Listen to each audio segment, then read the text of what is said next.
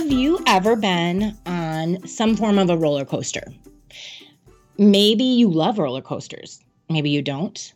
But let's just pretend you have been on a roller coaster and it was one that really freaked you out, really just psyched you out. You're 9 years old, you're a little bit of nothing, and you decide to go on one of the oldest roller coasters in the state of Minnesota. It was built in like 1976. And you know, it's crickety. It's made out of wood, and you hear it go click, click, click, click, click, and you're heading up to the top of this. It's going click, click, click, and you literally think to yourself, I'm going to fly out of this. It's an old roller coaster that doesn't have really anything other than a lap like belt. It's literally not the 21st century type roller coaster. And you go down that first hill, and it is adrenaline rush, but also making you want to puke because you are flying up and down in that seat because you're a little bit of nothing. You're 9. You're going up and down. Your butt comes off the seat and you're flying and you're like, oh my word, I'm going to die. I'm going to die. I'm going to die. And then you get to the end of the roller coaster, and guess what? You're still alive. And you're just like, oh my word, how did I just make it through that? That's what happened to me. That was my very first roller coaster ride in my life. And my dad forced me to go on it. And what brought this to my memory is my son just went back to Valley Fair, which is a Minnesota amusement park. And his sister, my other daughter, I have one daughter, my daughter said, you have to go on this one ride, Steel Venom. And he's like, I don't want to go. I don't want to go. And he was crying by the time he got off. And I'm like, oh my word, that was so me. When I was that same age, 9 or 10, I got off that white wooden roller coaster crying. And I swore I would never go on a ride again.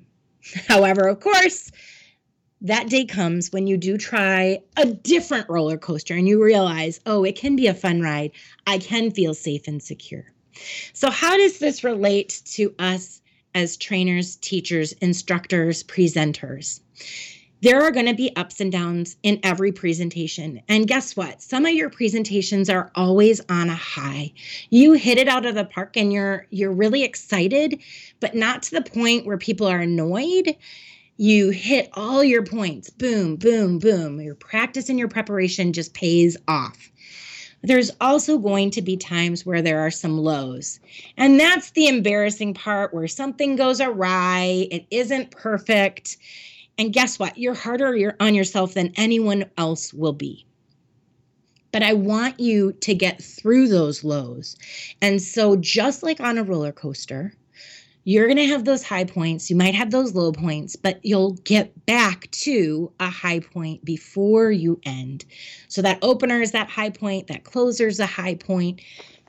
Everything in between may fluctuate, but we want to start and end as powerful as we can. Know that you can push through. You can do it. When I've made mistakes in presenting, whether it was giving a wrong piece of statistic or data, maybe I just kind of messed up a whole section. I went too long or too short. I beat myself up at lunch or on break. And what I want to say is to just show yourself grace. Now what I do is at the end of every presentation, if I have a producer for virtual, I ask her or him, what's a commend for me? What's something you would recommend for me? And what's something you would commend? So a positive sandwich. So they give me at least one area for me to work on. But I go first and I say, one thing I thought I did really well, my high on the roller coaster. One thing that I could improve, my low. And then another high. And this way you're giving yourself grace to perform and to perfect your performance over time. I know that we always want to be our greatest self, and that's a good thing. But know that if we have a low in our presentation, we just need to own it and know for next time what we want to maybe change or make different.